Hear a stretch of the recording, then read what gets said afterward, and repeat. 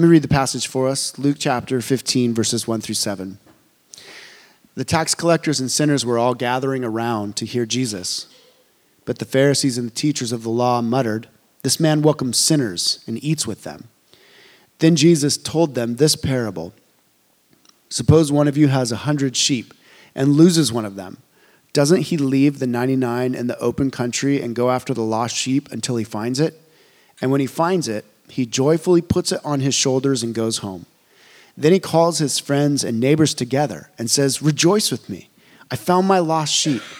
I tell you that in the same way, there will be more rejoicing in heaven over one sinner who repents than over 99 righteous persons who do not need to repent. This is the word of the Lord. Father, bless us with your Spirit. So 2013, there was this crazy stat, and I hope this shocks you and overwhelms you as much as it did myself.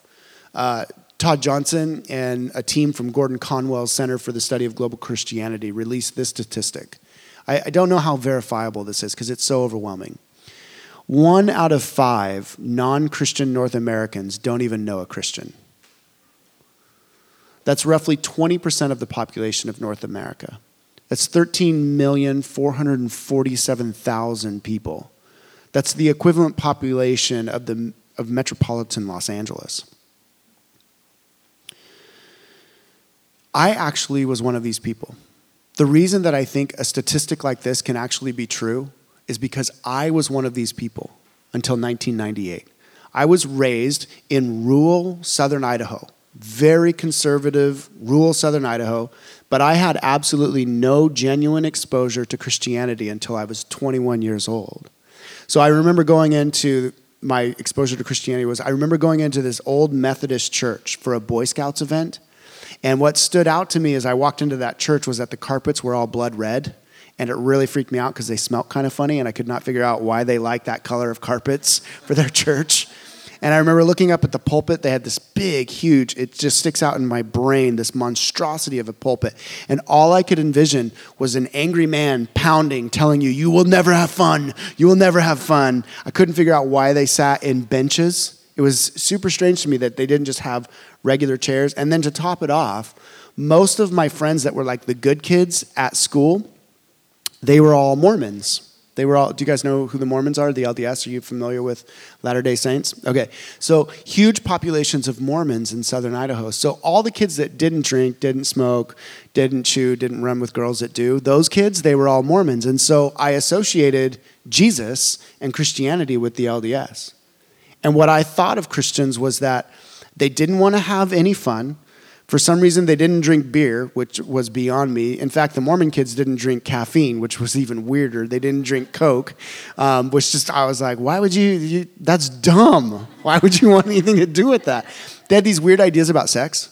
It was like they were almost scared of it, which kind of freaked me out. Like, why would you? I had no concept of Christianity. And my first exposure to real Christianity wasn't until I was 21 years old when I moved in with an old buddy who was a Christian, and we happened to, we would party together, and then he would tell me about Jesus, and it was one of those odd situations that God was guiding me to Jesus through all of these broken, kind of backslidden Christians and a whole assortment of realities. In fact, I was actually led to Jesus by a group of former heroin addicts studying the Celestine Prophecy. I wasn't even led to Jesus by a literal group of Christians like this. That should bug us, you guys. We're sitting here on this college campus. There's 30 or 40 of us in this room. It should bother us. It bothers me. It bothers me that we are surrounded, our city right now in our neighborhoods. Right now, you and we are surrounded by millions of souls. And really, if you think about it, their only exposure to Jesus is through sound bites from talking heads on whichever media source you choose to listen to. Or they're learning about Jesus from tweets and Facebook posts, which is probably not the best place to evangelize and do apologetics and explain who Jesus is. Or worse yet, they're learning about Jesus through the inflamed political discourse around certain hot-button issues in our culture right now, which is never a good way to hear about the true king of the universe. So what's happening is American society has this malformed vision of Jesus because they've actually never met a genuine apprentice of Jesus. And most people are rejecting and reacting to sound bites, tweets, rants, inflamed political discourse, weird religious practices within the church. They are not reacting to the genuine Jesus. They are not rejecting the genuine Jesus that we follow and that we love. And in reality, nobody told me till I was 21 years old, rural southern Idaho. I'm pounding a pulpit at this point. Nobody told me that Jesus loved me. When I found out that Jesus was a man who lived 2,000 years ago and he died on a cross and he said he was doing that to absolve me of my guilt, I had never heard anything like that in my life. Nobody had told me that the reason people gather in churches to worship is because Jesus is literally alive right now. I had no exposure. So I am challenging myself to actually move the thermometer to measurably change this stat in my own life. No matter how small and infinitesimal it is, I want John and Mary, Oliver and Eileen, Griff and Judy, Jacob, Jordan, all of the people at Communal Coffee have J names for some reason, Joel, Josh, Jeremy, Miriam, Kat, Virginia, my neighbors. I want the people around me to be exposed to Christianity. I want them to have some chance to be exposed to Jesus. And this is because we should have the heart of Jesus. He said in Luke chapter 19, "For the Son of Man came to seek and to save the lost." That's why he came, to seek and save the lost. How can 20% of the population of North America not even have any exposure, not even know a single Christian, if the heart of Jesus is for us to seek and save the lost, because that's what he came to do in and through us? So the final command that Jesus gave, of course, before ascending unto the Father, before he went back to the kingdom eternal, was to go and make disciples of all nations, baptizing them in the name of the Father and of the Son and of the Holy Spirit, and teach them to obey everything I've commanded you, and surely I am with you always to the very end of the age. The great tragedy of Western concept of discipleship is that it does not start with making a disciple. Discipleship in the church actually begins with the person who has never been exposed to Jesus. Discipleship doesn't start with cups of coffee and a book study amongst two Christian friends as you hold each other accountable. That is discipleship, but that's not the starting point of discipleship. The starting point of apprenticeship unto Jesus starts with the one who has not yet to yield to the true master.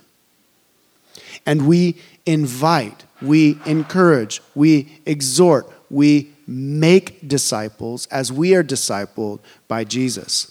And this has been the only mission of the church from the beginning of her existence. We build hospitals for the sake of saving the lost.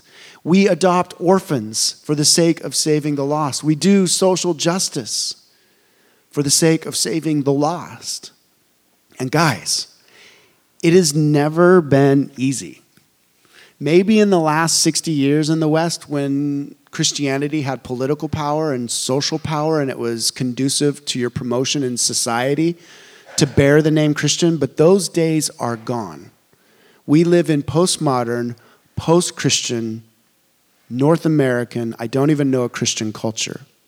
So every generation of genuine Jesus followers, this is par for the course for us, has always been opposed by Satan. Every generation of Christians at some point has always been pushed to the margins of society, as society says we will build a tower, a name unto ourselves. And every generation of Christians has to deal with the deforming effects of sin on our human souls. And yet, every generation of Christians, despite the opposition, despite the pressure, has always been sent by the Holy Spirit to go into those anti-Christ culture contexts and love the lost into the kingdom. What I'm trying to get you guys to realize is it does look dire for the church in the West. Stats that are just popping into my mind right now that I've read over the last year. Churches are hemorrhaging. hemorrhaging. Denominations are going the way of the dinosaur, liberalizing and losing people left and right. And what we need to feel the weight of is that the opposition to Christianity is actually the priming of a pump for renewal and revival as we awaken to what God would have us to do as individuals in prayer. It truly is. January 5th, I want to teach a message just called A Vision for Renewal. And it starts with a group of 30 people saying, what are we going to do? What are we going to do? And becoming so desperate that all we do is pray. And all we do is decide, out of prayer, I'm going to live into this life of radical risk for the sake of the lost that surround me everywhere I go. There have been multitudes over the millennia now. There have been multitudes of strategies for penetrating society with the gospel and making disciples. There's been evangelism explosion. There's been the way of the master. There's been the 4 spiritual laws. There's been missional ecclesiology. I could give you books. There's been Henry Newbegin, there have been all these multiple trainings. There's been all of these ways of reaching the lost. But when it all boils down, when everything distills down, you guys, for us, what's going to work, and the only thing that ultimately works, is relentless prayer and relationship. If we are truly going to make an impact in this stat, the only thing that truly, truly, truly works is a deep dependence on the Holy Spirit, a relentless prayer that God would move through us, not through me, not through the leaders of the church, but through us in our neighborhoods, in our workplaces, in our classrooms. Relentless prayer that is then founded upon real relationships with humans. Real relationship, real friendships. And that is exactly what Jesus did. He prayed, and then he lived in relationship with the lost, and he called them to repentance, which actually was a call to them for hope. From our text this morning, we read that Jesus was accused of welcoming sinners and eating with them. Welcoming sinners and eating with them. And so our mission strategy is very simple. Pray, welcome sinners, and eat with them. This fundamental piece of Jesus' ministry and his missionary kind of work in the world was the practice of hospitality. He practiced hospitality as a bridge to build friendship with the lost. And that's why we're building this final pillar of Neighbors Church. The final pillar that we're building upon is hospitality. You'll notice a pattern in all of our teaching series. They usually start with some inward focus and inward transformation, emphases, stillness, simplicity, then to spirit, which launches us out into the outer world empowered by the Holy Spirit to do the work of saving the lost.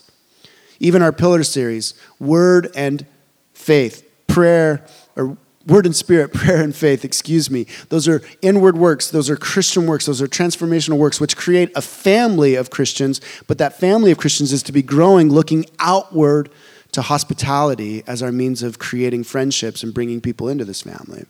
So pray, welcome sinners, and eat with them. That's it. Now, I want to talk a little bit about what we mean by hospitality, because it means more than just having dinner parties, okay? In our modern vocabulary, we think of hospitality as having some friends over for a game night, bottle of wine, some good food, or we might think of the hotel business possibly, or the hospitality industry. Those ideas are part and parcel of the hospitality that we want to build neighbors on, but there's so much more. Hospitality in the ancient Near East, in where Jesus was a really big idea. Hospitality was a means of literal life or death. Hospitality was a means of literal life or death. So most of these people that Jesus interacted with, they lived in desert areas. And so if one was traveling and left to the elements without water or food and covering, they would literally die. They would be left out in the desert to die. And so it was a cultural given that any stranger in need would be brought in and provided life-sustaining water, food, and shelter. So with that big idea in mind, hospitality that we're talking about is fundamentally between a guest and a host who are initially strangers.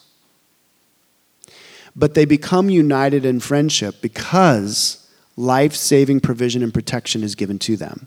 Now, of course, we don't face the same dangers that they faced back then, but the nature of hospitality in our context, it's still a matter of eternal life and eternal death for those that are around us.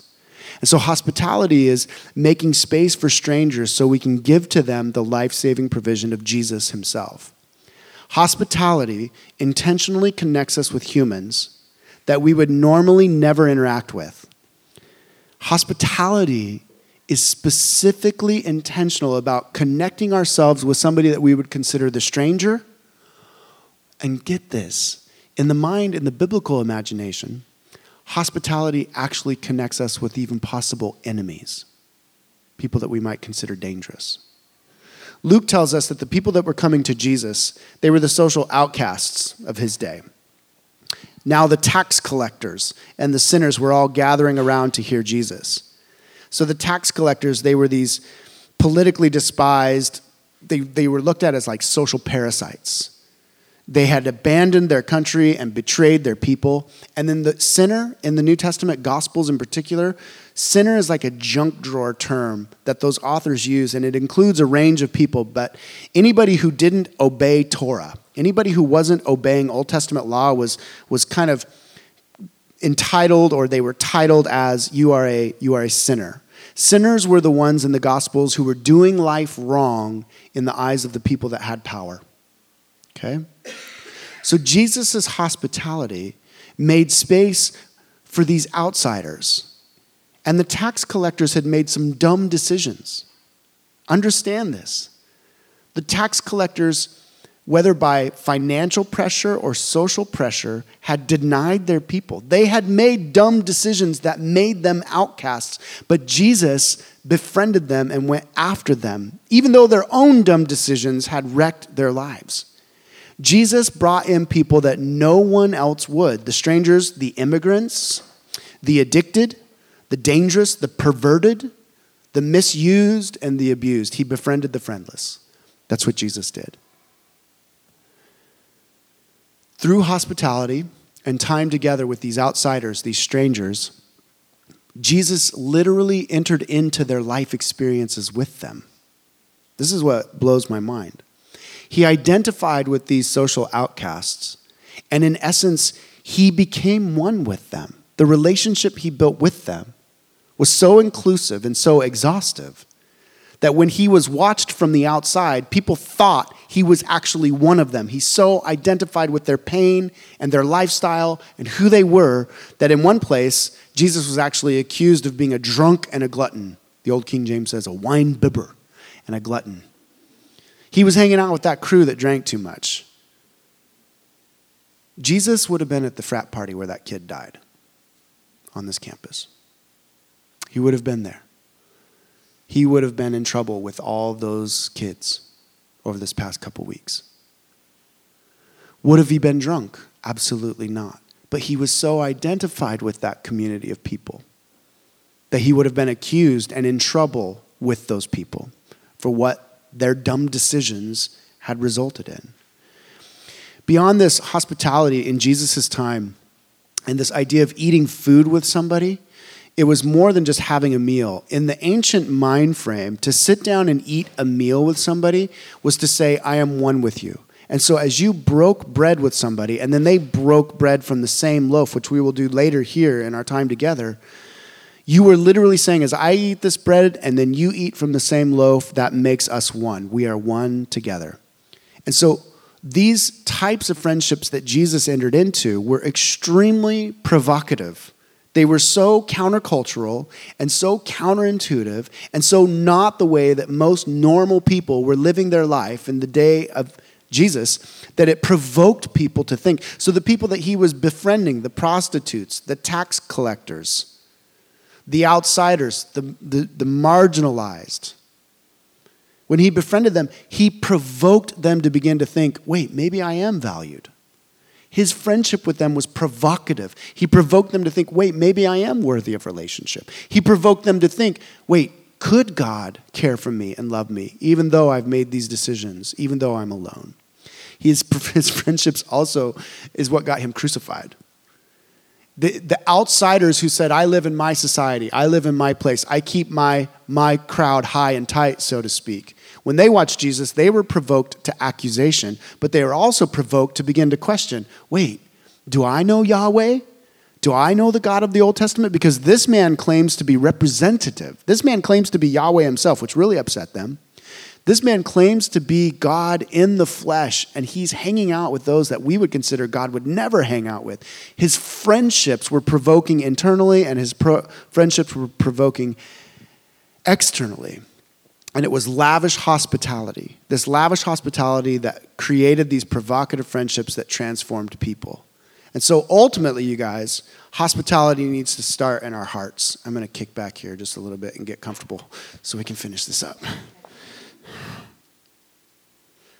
Hospitality needs to start in your heart today. This is weird. I'm kind of digging it being small like this. It feels so much more like we could actually get something done.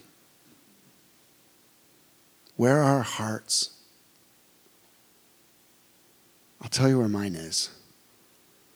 Given our current state of affairs and polarized politics and angry Twitter rants and school shootings and global terrorism, there is a lot of fear about the other, the stranger, the one that doesn't look like us, the one that maybe could be different from us.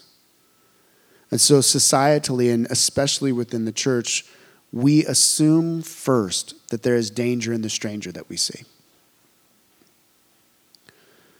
And it's made us closed off and guarded. In the climate that we live in right now, we are first closed off. We are first looking at somebody with skepticism and squinted eye, wondering, where's the danger in this situation? And Jesus of Nazareth, he literally charged us to fight that tendency. If we are his apprentices, he literally commanded us to pray for those who could hurt us and maybe even would hurt us. He commanded us to provide for those who rob us. So if we bring the crackhead into our home and they end up lifting all of our silverware, we've done the bidding of Jesus. He literally commanded us to love our enemy. It's the most difficult teachings of all of Jesus, to love our enemy, to love the stranger, to love the possible danger. And that is the radical heart of hospitality.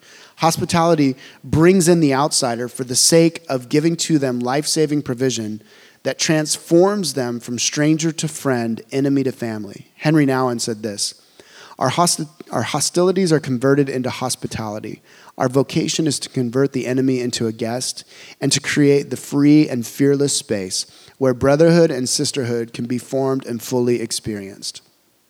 And so hospitality is first experienced, and hospitality is first exemplified in our hearts, as our hearts are open and welcoming to all, at all times, in all places. Now, what do I mean by that? I don't mean that your front door needs to be constantly open and every homeless guy you see you're bringing in. I tried doing that when my wife and I first got married. I would always bring homeless dudes in off the street to sleep in our apartment. And one night she was out of town. I brought some homeless dude in. She calls, what are you doing? I'm like, oh, I got this guy off the street. He's sleeping in the guest bedroom. She's like, oh my gosh, what if he strangles you? But even there, remembering that, hospitality is that heart that's always open. And so if our hearts are always open, it means that we have a posture of heart at work, a posture of heart in our neighborhood, and a posture of heart in our classroom that is not first closed off, is first open. So that coworker whose political leanings we just are frustrated by, we cannot understand, that person is who we're open to. In our classrooms, it's the student who seems to always be unseen. It's the neighbor wearing a hijab with a head covering. Hospitality has a heart that is open and welcoming to everyone that comes into our lives in any given moment. And once our hearts are actually hospitable, then our homes open up and we do begin to just eat food with sinners. Food is the great equalizer amongst all humans. Food naturally unites us through shared bonds of texture, color, smell, and flavor. Food around a table is the common language of all cultures. Every culture knows what it is to sit down around a table, tell stories, laugh, eat food, and talk about it together. And there is something so deconstructing of the awkwardness whenever you just get people around a table who are total strangers and put food in their faces and say, tell me about where you grew up. And all of a sudden, these bridges are built. And so, like Jesus, if we're to be called friend of sinners, wouldn't that be a moniker of nobility and honor for Neighbors Church? If a year from now people said, that church, they're like friends with sinners. Man, we'd be doing it. Honestly, we'd finally be doing what I've been praying for 20 years. To do it, though, we have to lay down our lives by radically risking, and we have to walk into the awkward of invitation, and we have to be able to risk getting to know people that are so unlike us. And it takes time. It takes intentionality. This is our mission strategy. We're going to wrap this up. Pray, and through hospitality, build genuine friendships with people who become our family. Super simple. We're going to pray earnestly, and through lavish hospitality, we want to build these provocative friendships with possible enemies that become our family. So where do we start? From our text that I read this morning, just 4 quick places to start. Number 1, each of us, as we leave our time together this morning, we have to realize that someone is missing from this room. Right now, there are people that are missing from this room. Suppose one of you, Jesus tells this parable, has 100 sheep and loses one of them. To reach the lost, we actually have to feel the weight of and realize that people around us are lost. They're lost. If this shepherd in this parable that we read never took note of one of the sheep being gone, he would have gone about his life as usual. But the moment that he realized one of his valuable flock was missing, it changed his focus. It changed the way that he thought about where he was going to expend his energy. The recognition of the lost sheep actually reoriented where this man's awareness was, and it moved him into actual action. That stat from the crew at Gordon Conwell is reminding us that there are millions of people missing from the flock of Jesus. There are people in this room that God wants in this room that aren't here. And they're wandering across this campus. They're wandering in our neighborhoods. In my neighborhood, they're drinking and drugging themselves silly on both sides, trying to find some semblance of meaning and peace. We have to realize that they're lost. And once we do, it changes and orients our focus and our activity. It causes us, number 2, we have to leave the 99. Doesn't he leave the 99 in the open country? So this shepherd in this parable, he had to leave the 99 and go venture out. He literally had to be intentional. He could not just sit comfortably with the 99, doing as he'd always done, and hope that the lost sheep would come wandering back into the fold. What that means for us is seeking the lost and practicing hospitality is always costly. It will cost us money. It will cost us food. It will cost us time. This is the big thing for my wife and I as we pray about this. With a crazy calendar, 3 teenage kids, a church plant, where is the margin for this? And it literally has to be a reprioritization of our calendars to think through how could we at a bare minimum once a month be hospitable to our neighbors. How can we build these relationships? It requires all of these sacrifices. And I'm telling you guys, I hope we all realize this, but the days where non-believers are just going to come wandering into a Sunday gathering are far and few between. It's happened twice here at Neighbors. It's Max will go out and he'll be singing and people will be like, what are you doing? And Max will be like, come to church with me. And people that have never been to church will show up. But Max is one of those uniquely anointed evangelists. We have to be intentional. We have to go out and we have to find them. Number 3, we have to look for them everywhere all the time. And I think this is really a key. It's a way of viewing the world.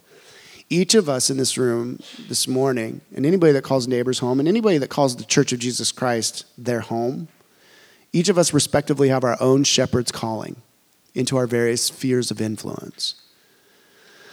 You need to know this. This should empower you.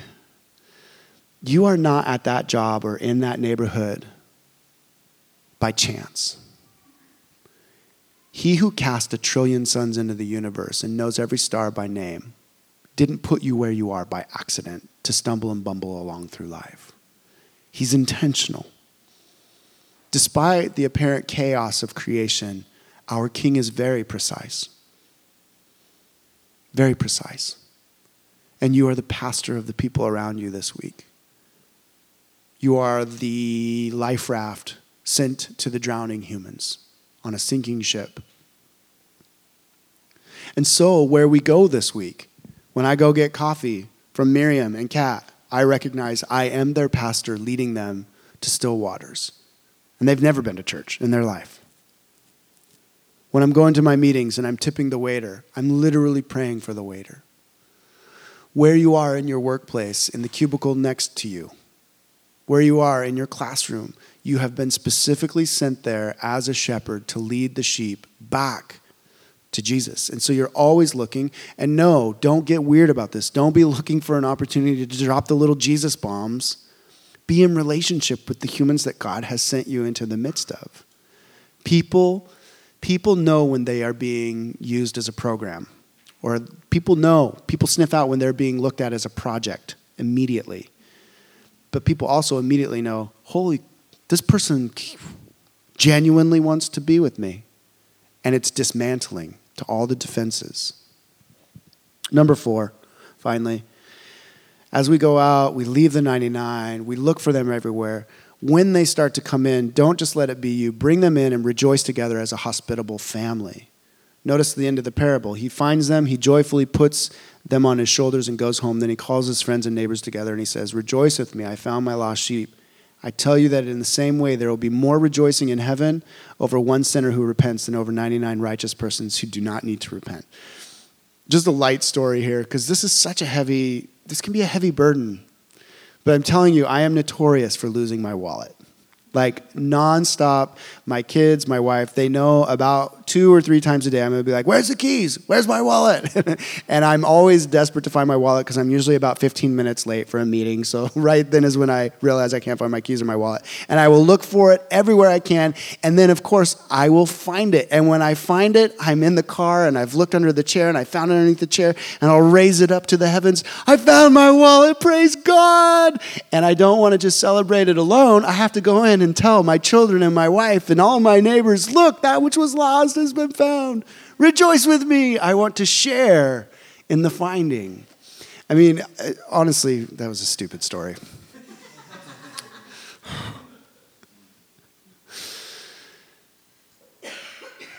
The joy that explodes in eternity when one human being says, "I'm turning from my old life to Jesus." If we could just hear that reverberate in our souls. That's what motivates us.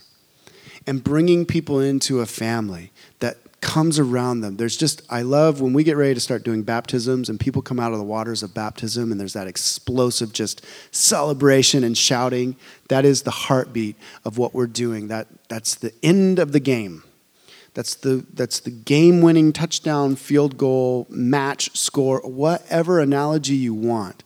That moment of explosive joy is what we're living for. That's what we're going for. And then finally, never forget that you were found. Hospitality is the very heartbeat of the gospel.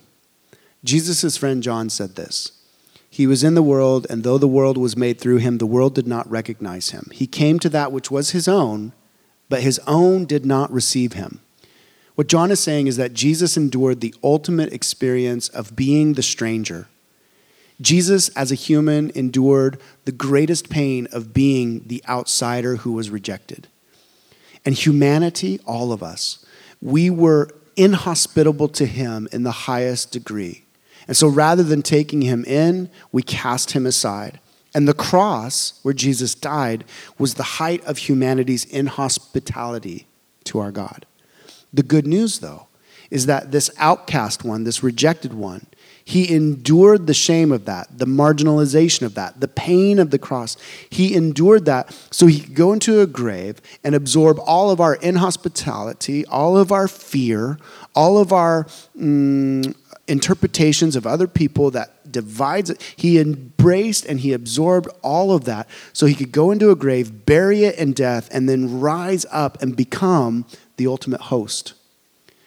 Jesus, throughout his ministry, was highlighting, he was exemplifying that God, our God, he is the divine host.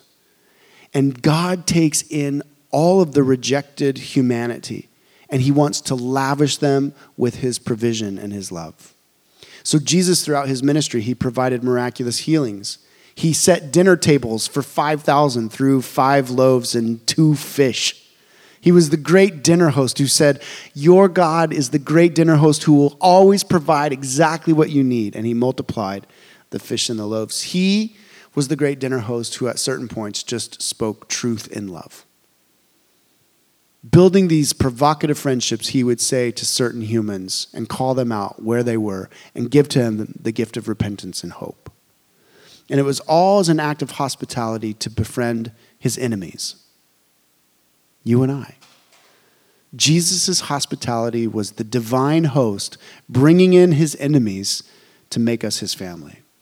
And so the night before he was crucified, he had this dinner party of sorts, and traditionally called the Last Supper. And he said he was giving his body and his blood as the provision for our sin. He was going to take into himself our inhospitality so that we could go into his home and feast on his love. And then finally, as we come to the communion table this morning, what we're going to do is we're going to break up, but I want you to think about this. At the end of days, when Jesus reigns in full across all of earth, when heaven comes to earth, it's going to be a massive act of hospitality. It's this gigantic feast where all the strangers and all the outcasts and all the marginalized of every place, of every corner from all of the earth will be gathered into this perfectly hospitable creation, this abundant creation, to be with each other and to be with their God and to feast together on his goodness. Heaven is an eternal act of hospitality. That's what we're looking forward to. So every time we open up our homes and we're eating dinner with a group of strangers who are becoming our family, heaven on earth is breaking in.